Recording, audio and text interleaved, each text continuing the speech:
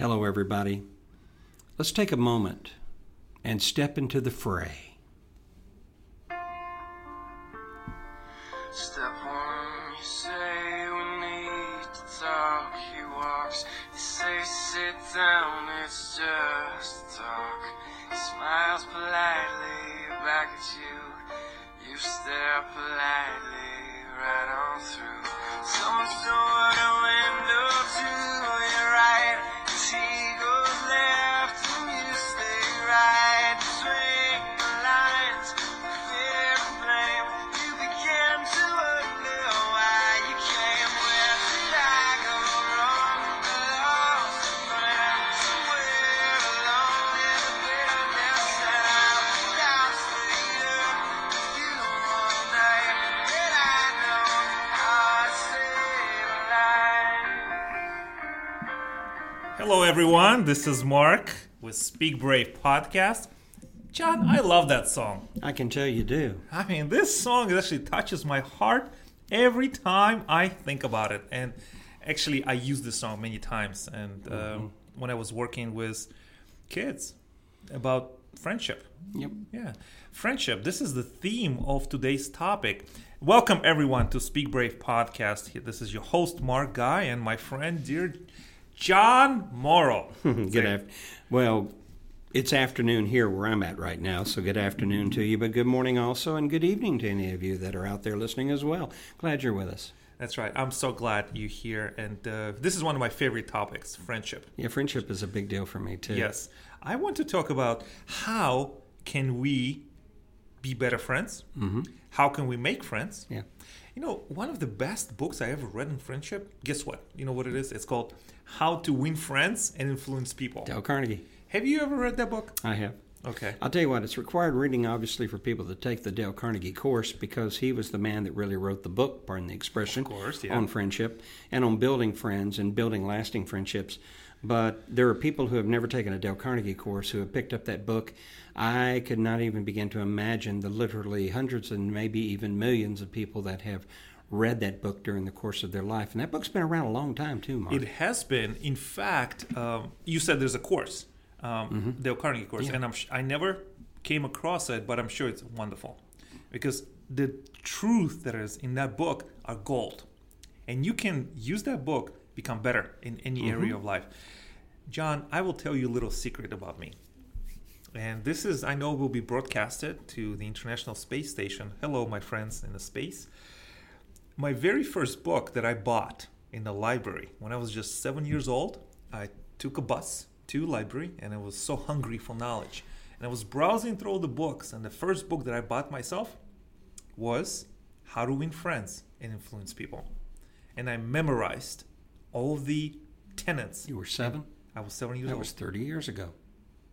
Well, thanks for telling everyone 30 how old I years am, but that's okay. I tell everyone. I yes. can't help myself. That was 30 years ago. That's right, 30 years ago, yeah.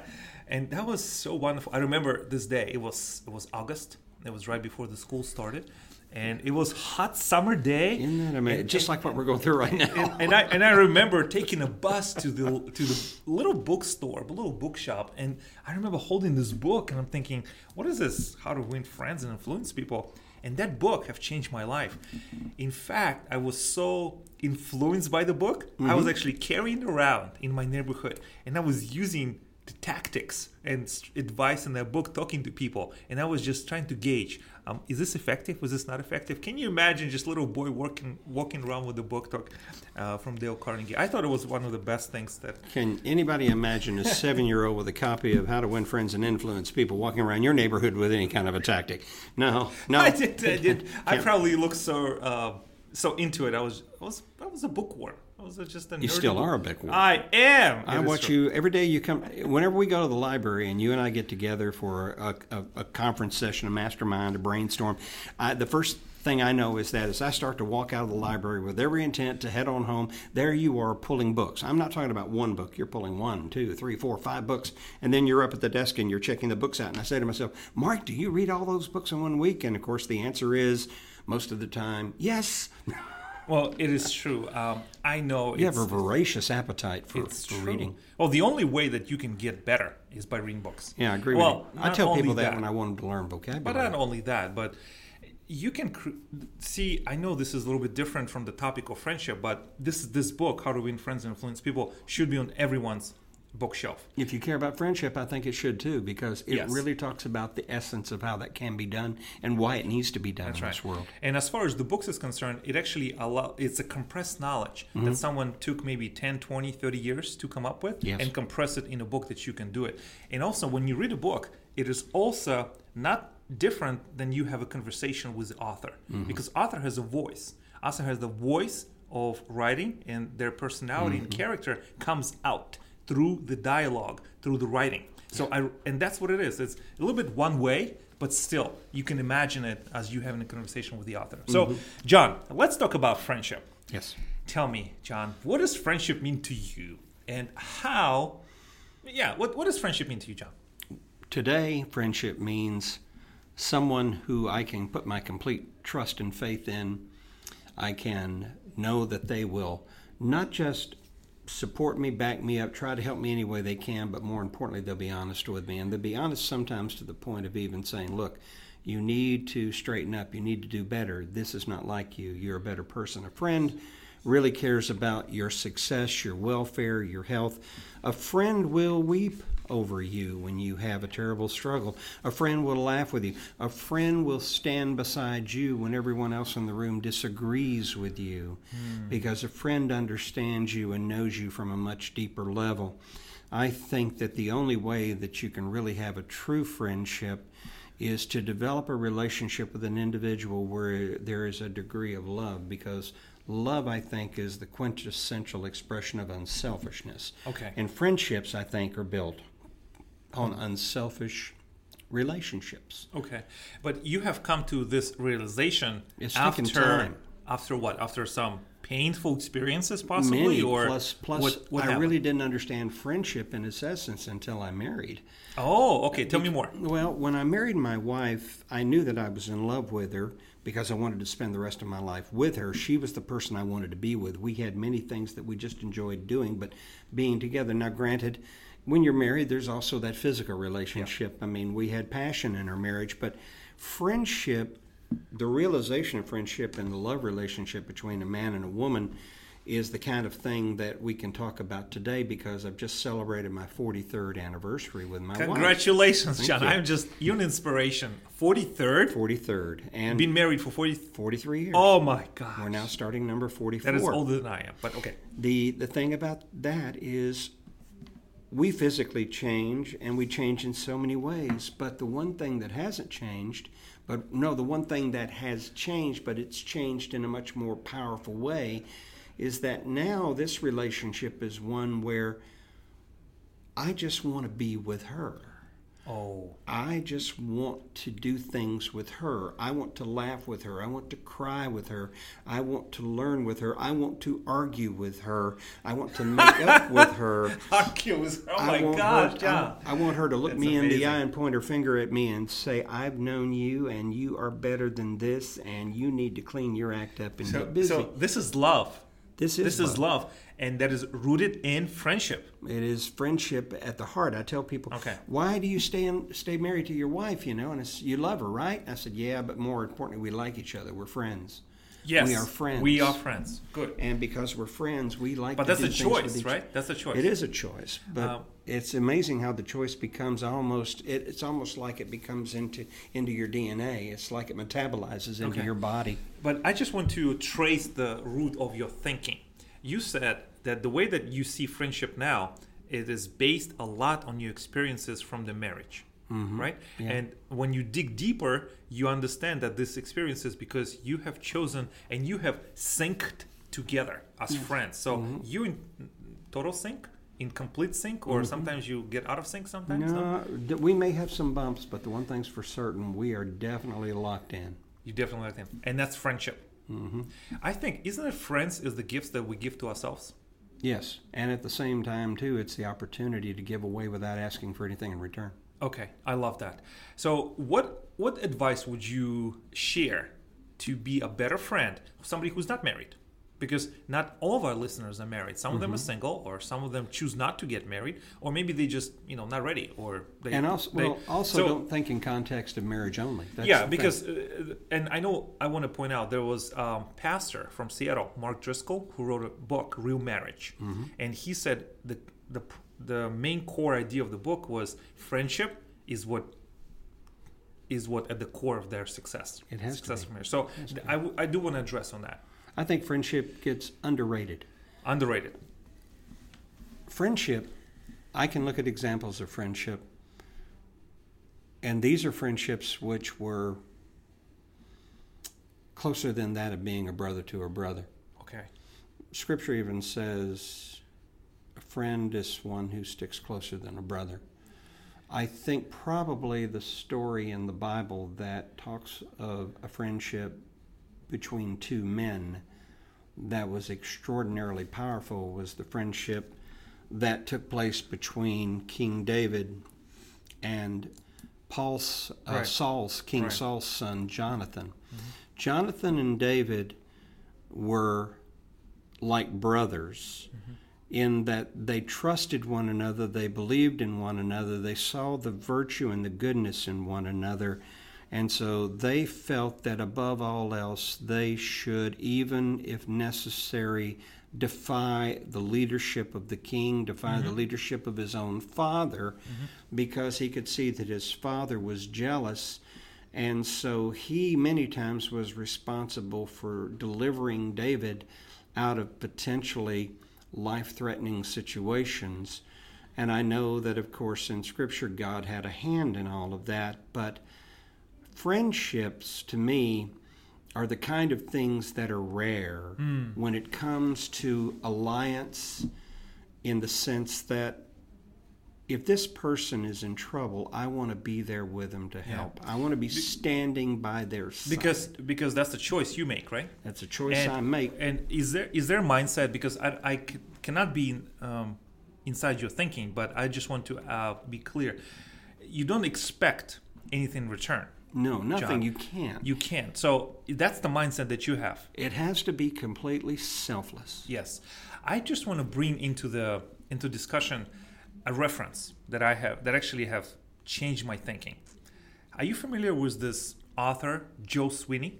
Yes. You are? You have talked to me about Joe Sweeney. He's awesome. You have told the story, I think, Yeah. about him before, and the pay it forward guy That's is what right. I like to call him. And his book, I actually came across his book when I was doing part of online trading, and the platform that I was using for TD Ameritrade. Right at the bottom, there was a little running news saying, Joe Sweeney, his book, Networking is a Contact Sport, is a New York Times bestseller. I'm thinking, oh, interesting. So next time I went to the bookstore, I grabbed this book because I saw it on the stock trading platform. And his book, I'm telling you, there were some grammatical errors in it and some, easy to swallow stories, but the content of his book have changed my life. Joe Sweeney is a people's champion. He taught me the value of networking, and he taught me specific skills and strategies that you can use in your everyday life to become a better friend. And revelation from his book was, networking is the place you go to give, not to get. I love it. You should go into a network situation with the idea that the gift you get is the friend. That's right, and the relationship, and not necessarily something you're going to get out of it. The situation. No, like it's just what they bring to you of their own volition. That's right. So I believe if you want to be a better networker, I recommend this resource. I think it's an excellent resource. It is I excellent. certainly do like the stories that you tell based upon it, particularly your Starbucks story. Well, yes. Sometime during your podcast, I'm just going to make a personal request for the benefit of the listeners. I would like you to tell the story, your Starbucks coffee story sometime. I won't ask you to do it today. Yeah. But I think it's a good example of why Joe Sweeney is so popular, because in my life, Joe was showing and demonstrating through that story the idea that you can do random acts of kindness. They don't have to be noticed. You don't do it because you want to be noticed. You want to do it because someone just really needs Just how do a you say helping- an attaboy for just the day? just a Pat on the back. hand or just a little gift of attention. Yeah, too many people want to give you a handout, but I like the idea of a hand up. Hand up, yes.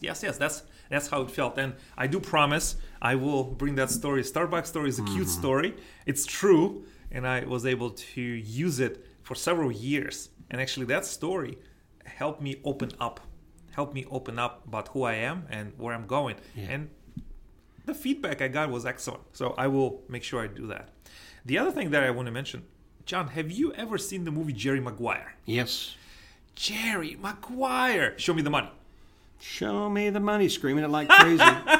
That's a cool movie. Isn't it a cool movie? Yeah, it is. Cuba Gooding Jr. and, Cuba of course, yeah. Tom Cruise and Renee Zellweger. Do you remember at the end of the movie, folks, if you have not seen the movie, stop everything you're doing. Go see the Netflix. Get the rental and make it a movie night. It's an incredible movie. It's a humor. It's a love story. Oh, is it ever a Oh love my story. gosh, it's an inspirational. It's also it's a also- sports movie. And it's about friendship. And a business and about friendship. Friendship in business, no less. Friendship in business, it will change your life. And there's so many brilliant things that come across in the movie. One of the scenes is where the mentor of Jerry Maguire is saying, this older gentleman, he's sitting at his desk and he very animated, very expressive, and he says, he points to his head and he said, if your heart is empty, what you have in your head doesn't matter. Right. And that's what it is. If you have nothing in your heart, what you have in your head, nobody cares. Yeah. Well, maybe somebody will care, but for me personally, it's just not for me. Do you understand what I'm I understand it because okay. This is what I'm discovering as a communicator. Yeah. So Jerry Maguire, I will not give away the movie, but just at the end, one of the final scenes where Jerry Maguire, apparently he lost all his business and lost all his contacts, but this one friend, Cuba Gooding Jr., stuck with him. Yes. Stuck with him through thick and thin and through ups and downs. And who was his confidant? Who was his friend, true friend, who actually stuck with him and told him in truth and in love, just like you said. And at the end, at the very climatic scene, Jerry Maguire and his friend, they hug. And it was just build up of the emotion. Mm-hmm. And all the other people watching them saying, I want that kind of relationship. Yeah, exactly. What is this about? Can I explore this a little further? This was way outside the bounds of business relationships. This was, hey, he's his agent. These guys are like, they're like brothers. I mean, just the bond was so the evident. bond was that powerful. And it was such they connected so well. But did you also notice, yes. and I have to bring this Tell me, come on. It was that relationship that he had with the character played by Cuba Gooding Jr. that also began to translate into the relationship that he developed with the Renee Zellweger character, because he had been so wrapped up in himself for so long, thinking about, the money of the business, that he really didn't know how to love unselfishly. Mm-hmm. And the key character there was that absolutely precious little boy with the glasses. Oh, my gosh. Well, I mean, that kid just took my heart away. You know what? If you've never seen Jerry Maguire, but even if you have, watch it again. Yeah. Watch it again by yourself. Watch it again with your friends. Maybe you have cats. Maybe you have alligators as pets. I don't know. Maybe you listen in Philippines and there's some kind of parrots you have as your pets. Watch it with them. That's terrible. It's the truth. All right. Well, so you were saying, okay, and that's a relationship that I think anyone can develop. It can be. And I think it starts with you. It starts with the mindset that you have. Mm. So if you have in your heart the mindset of being open, if you want to understand, I think you can create that kind of relationship. You can. You just have to have that attitude that you're always welcome here. The stars will line up just right. Mm-hmm. The universe will smile and will bring to you the person who appreciates the gifts that you have. And that's the right kind of friend. And you open up. But it also starts with a conversation, John. Oh, yeah. Because if you have a conversational tools, the way you can relate to people, mm-hmm. I think you can elevate your chances of becoming a better fulfilled person, but also touch others. I want to just mention another resource. This comes from Todd Duncan. You see that? Maybe you can read that for us, John. And this is from his book, Killing the Sale. And this is the difference. Every time you approach a conversation, or it's some kind of interaction with people. Think of it this way. So, John, go ahead. Yeah, Whether this is amazing. Compare and contrast. Yeah, you either have dialogue or you have a monologue. You either are considerate or you're conceited.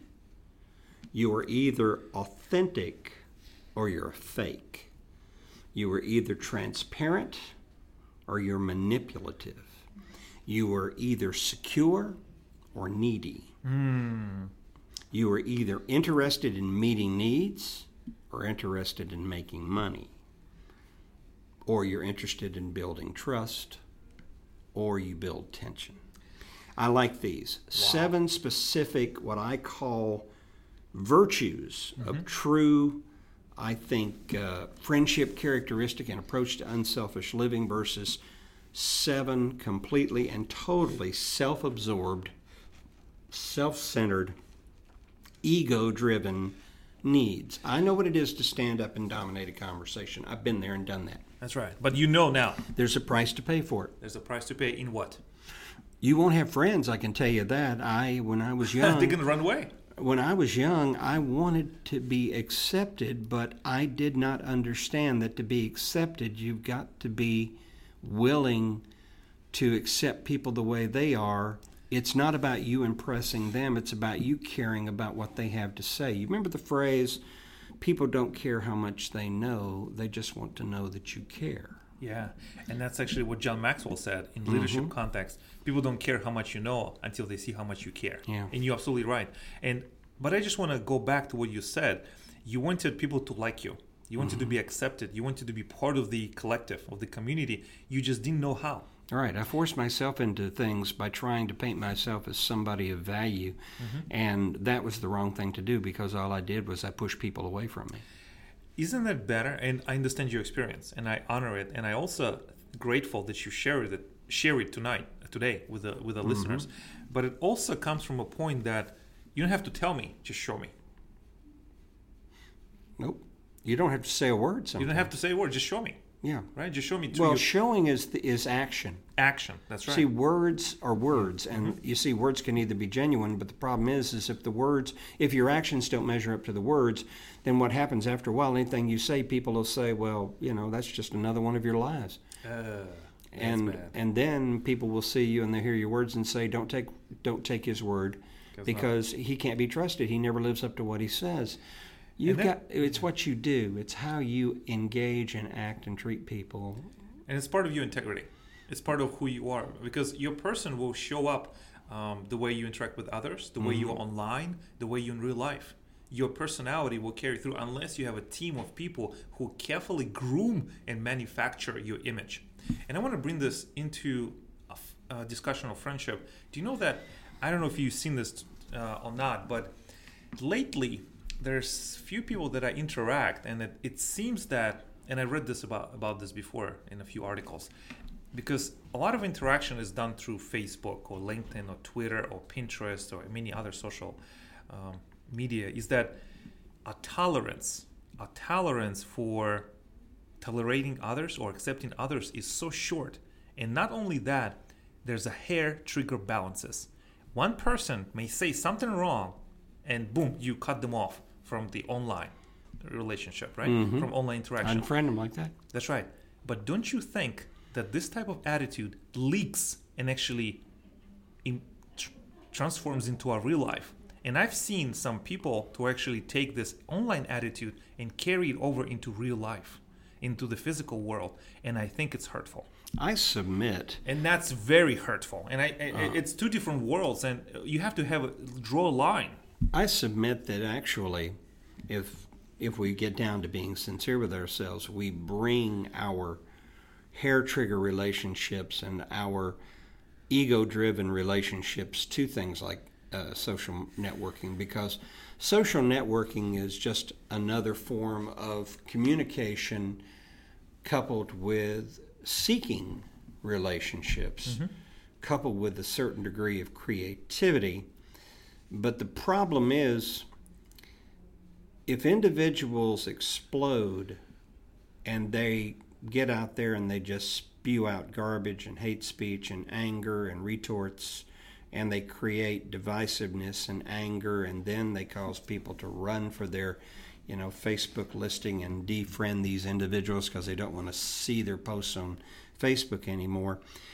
Whether there was Facebook or not, this sort of thing, this sort of sickness, this sort of disease, this sort of malady is going to rear its ugly head in our real lives, and probably has already realized itself. But I think this type of relationship that we build on social media, I think it only amplifies. I agree, because it puts it out there for the whole world. The weaknesses in our own own relationship building skills, and I think if we're not careful, it will overtake our lives, and this hair trigger balances will only damage the relationships we already have. Yep. And I also want to bring this very important point when you have said people don't care how much you know until they see how much you care. This is one of the taglines that comes from John Maxwell. And John Maxwell is a leadership expert in the United States and all over the world. John Maxwell certified team, and he wrote dozens and dozens of books and organizations. What he has taught me, John, is that in one of his books, Leadership Gold, which I do recommend as well, he says we are harder on others than we are on ourselves. And not only that, but he also says most people use two totally different sets of criteria for judging themselves versus others. That's true. Don't you think that's the crux of obstacle to real friendship? That's where the term "you don't measure up" came in. You don't measure up, or sometimes the way we see the world is through the lens of our own experience, through the lens of our own pain, through the lens of our own understanding. And if we project that type of understanding to others, I believe there's breakdown in communication. Absolutely. And that is hurtful. Estrangement is created. Estrangement. I've seen this meme on the internet. What distance doesn't separate people. Silence does. Silence does. Silence does. And that is so poignant. And it is so true. So one of the things I want to mention is don't measure people just because how you measured. To explore. Experiment. Just give yourself a chance and just truly try to understand where the other person is going, where they're coming from, why are they doing this. There's always the why behind the why. If you take the time and think, okay, why is this happening? What is happening? Nothing to do with you, but why is this person doing this way? And then you ask them, 100% respectful, 100% honest, if you can find a solution. Sometimes you can't. But if there's a mindset of understanding, I think you can make a lot more friends. Isn't Dale Carnegie said that? That you can make a lot more friends in 2 months, but being genuinely interested in them than asking them to be interested in you. Well, a conversation, I was told, the problem in a lot of lives is that when you come up to an individual, the first thing you want to do is you want to tell them all about yourself. No, wait a minute. If you want to meet somebody and get to know them, what you do is you come up to them and say, "My name's John. I'm glad to meet you. Tell me about yourself. Tell me what you do. Yourself. Tell me what your favorite things are. I'd like to learn about you." Also, you can be more specific and then just be quiet. Yeah, right? And just be quiet and listen. Eye contact, focus. You listen. You watch their body. You confirm what they're saying. Affirm and just listen. In his book, Dave Kerpen, The Art of People, in the beginning of his book, he actually has 10 questions that you can ask. What is the most exciting thing happening in your life right now, in your personal life, in your professional life? What would you be doing if you would be retired right now? And if you had enough money, what would you be doing? Where would you be with? And you just listen and let them talk. And I think that's the first step of connection. Yeah. I also do want to say this before we move on to the next one, because I know time's an important thing. What helped me more than anything, and this sounds strange, was understanding how to walk in someone's shoes is a term sometimes called empathy. Empathy, yes, that's a big word here. And empathy is a powerful word, because if we understand empathy, we're really looking at people through the lens of how they feel, and we're beginning to relate to how they feel. And I think it takes practice. It does. It takes practice, because if you, just like you said early in the episode, love and the marriage that you have built successfully with your wife, and it's an inspiration to me, John, that translates and leaks out in other areas of life. It does, doesn't it? Yeah. And that's you can take that model and practice that with others, with your friends and colleagues and other collaborators. But I also believe empathy is the key. You can develop empathy, because empathy, I think, is the key of connecting. Well, it's like I said, I never understood my father until I became a father. Wow. John, I want to bring something to this tail end of this conversation. I enjoyed it tremendously, and I think the time is just going so fast.